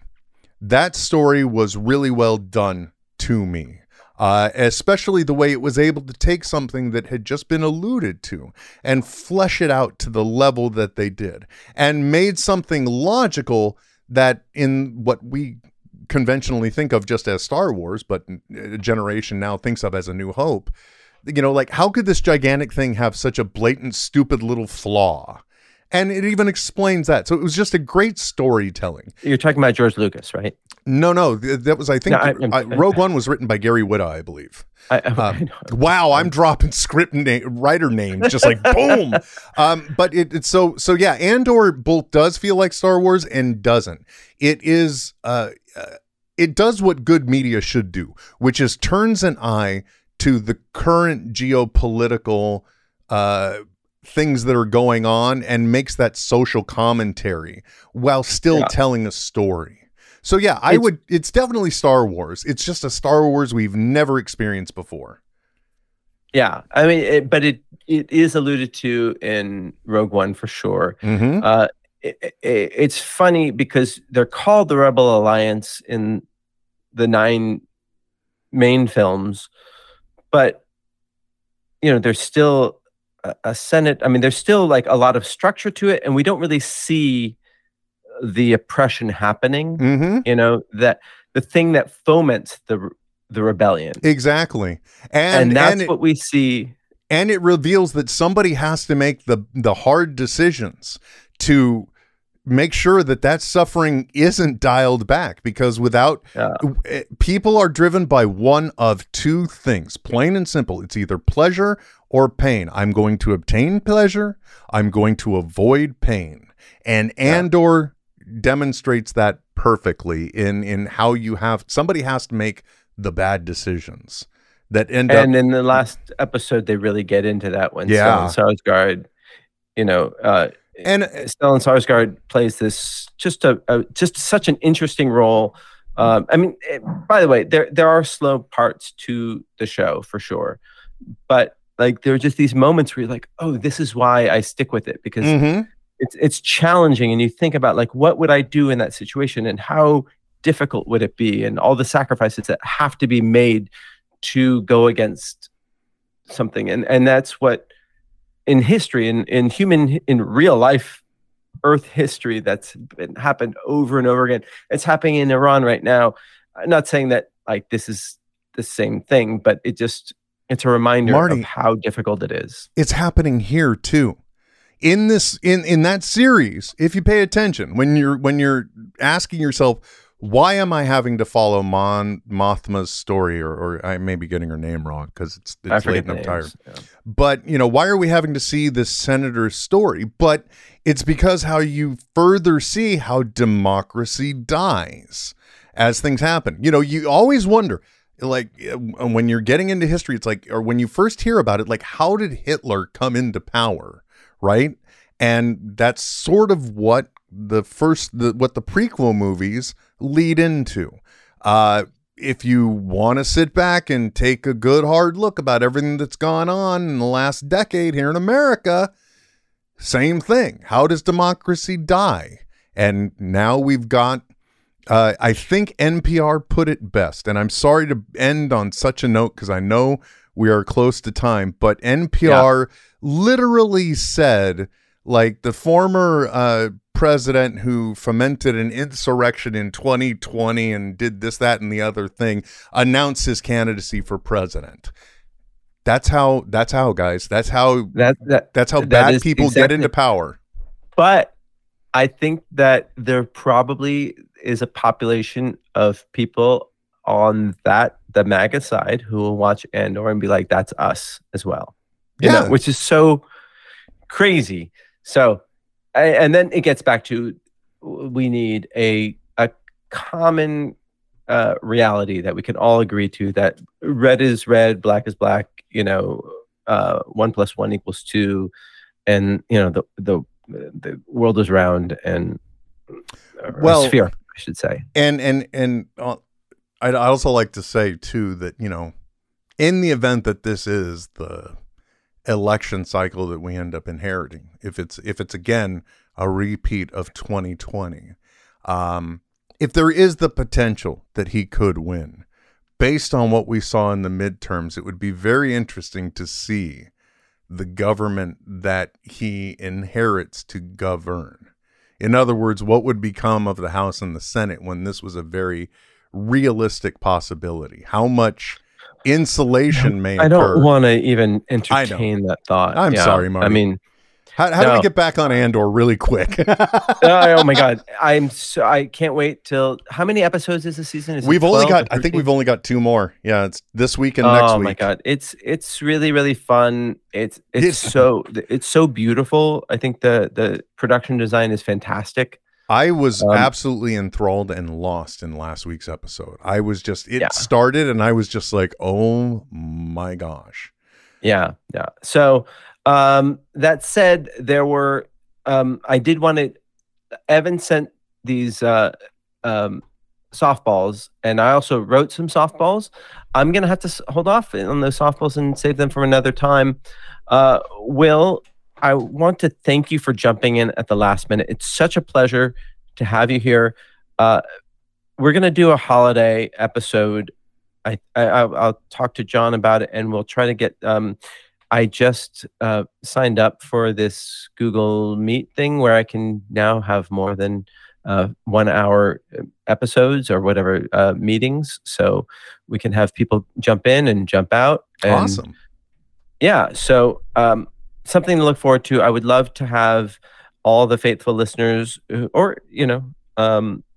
anyone in the mail sack who wants to jump in to join in, just part of my gratitude for, or our gratitude for everybody who participates. And and it's just so fun to touch base with you. We, the few times we've done this, we've always had amazing conversations. So thank you for joining us. My pleasure. I was very excited to get this one-on-one opportunity with you, Marty. It's been a real blast. And I also want to just take a moment to thank you to probably one of my greatest moments and memories from when I was in Comic-Con in 2019 before everything went to hell. Because I was on the IMD boat, and I finally had a moment to actually tell Dan, thank you for all you've done. Thank you for all of the entertainment you've brought me both through when you did the podcast and your various TV projects. It's just been amazing.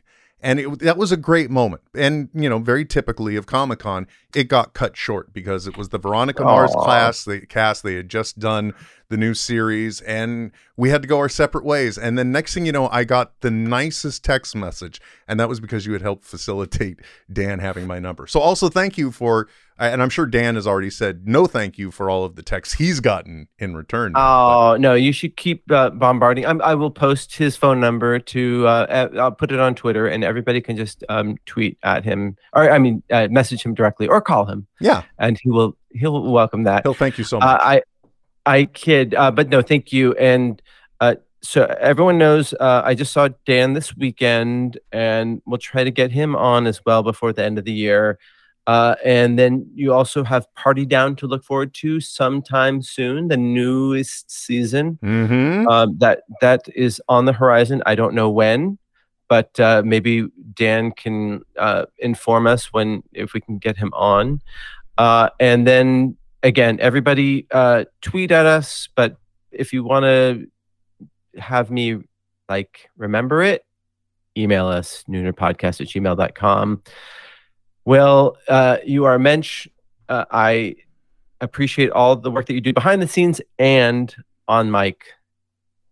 So when do you want to pimp your podcast real quick? You know what? Netheads happens when it happens, but you can also find it on the Smodcast Network. It's Netheads. The YouTube is Netheads on Air, and I think everything else of mine on all the social medias are just branded as That Will Wilkins, because some other dick had The Will Wilkins. So I can't be the, I could only be that. So, hit me up and seek me out there. If nothing else, I've got fun TikToks with robots. TikToks with robots. There we go. All right. And then we will see you next Tuesday. If that fuck. Time to if that fuck. Pimp that fuck. Time to pimp that fuck. Bop, bop, bop, bop, bop, bop, bop, bop. Pimp that fuck. Time to pimp that fuck. Time to pimp that fuck. Time to pimp that fuck. Bop, bop, bop, bop, bop, bop, bop, bop. Pimp that fuck. Pimp that fuck. Pimp that fuck. Pimp that fuck. Pimp that fuck. Pimp that fuck. Bop, bop, bop, bop, bop. Oh yeah. Bop. Oh yeah. Bop. Oh yeah. Bop. Oh yeah. Bop. Pimp that phone. Pimp that fit. Pimp that phone. Pimp that fuck. This has been a Smodco internet production. Sip. Only at smodcast.com.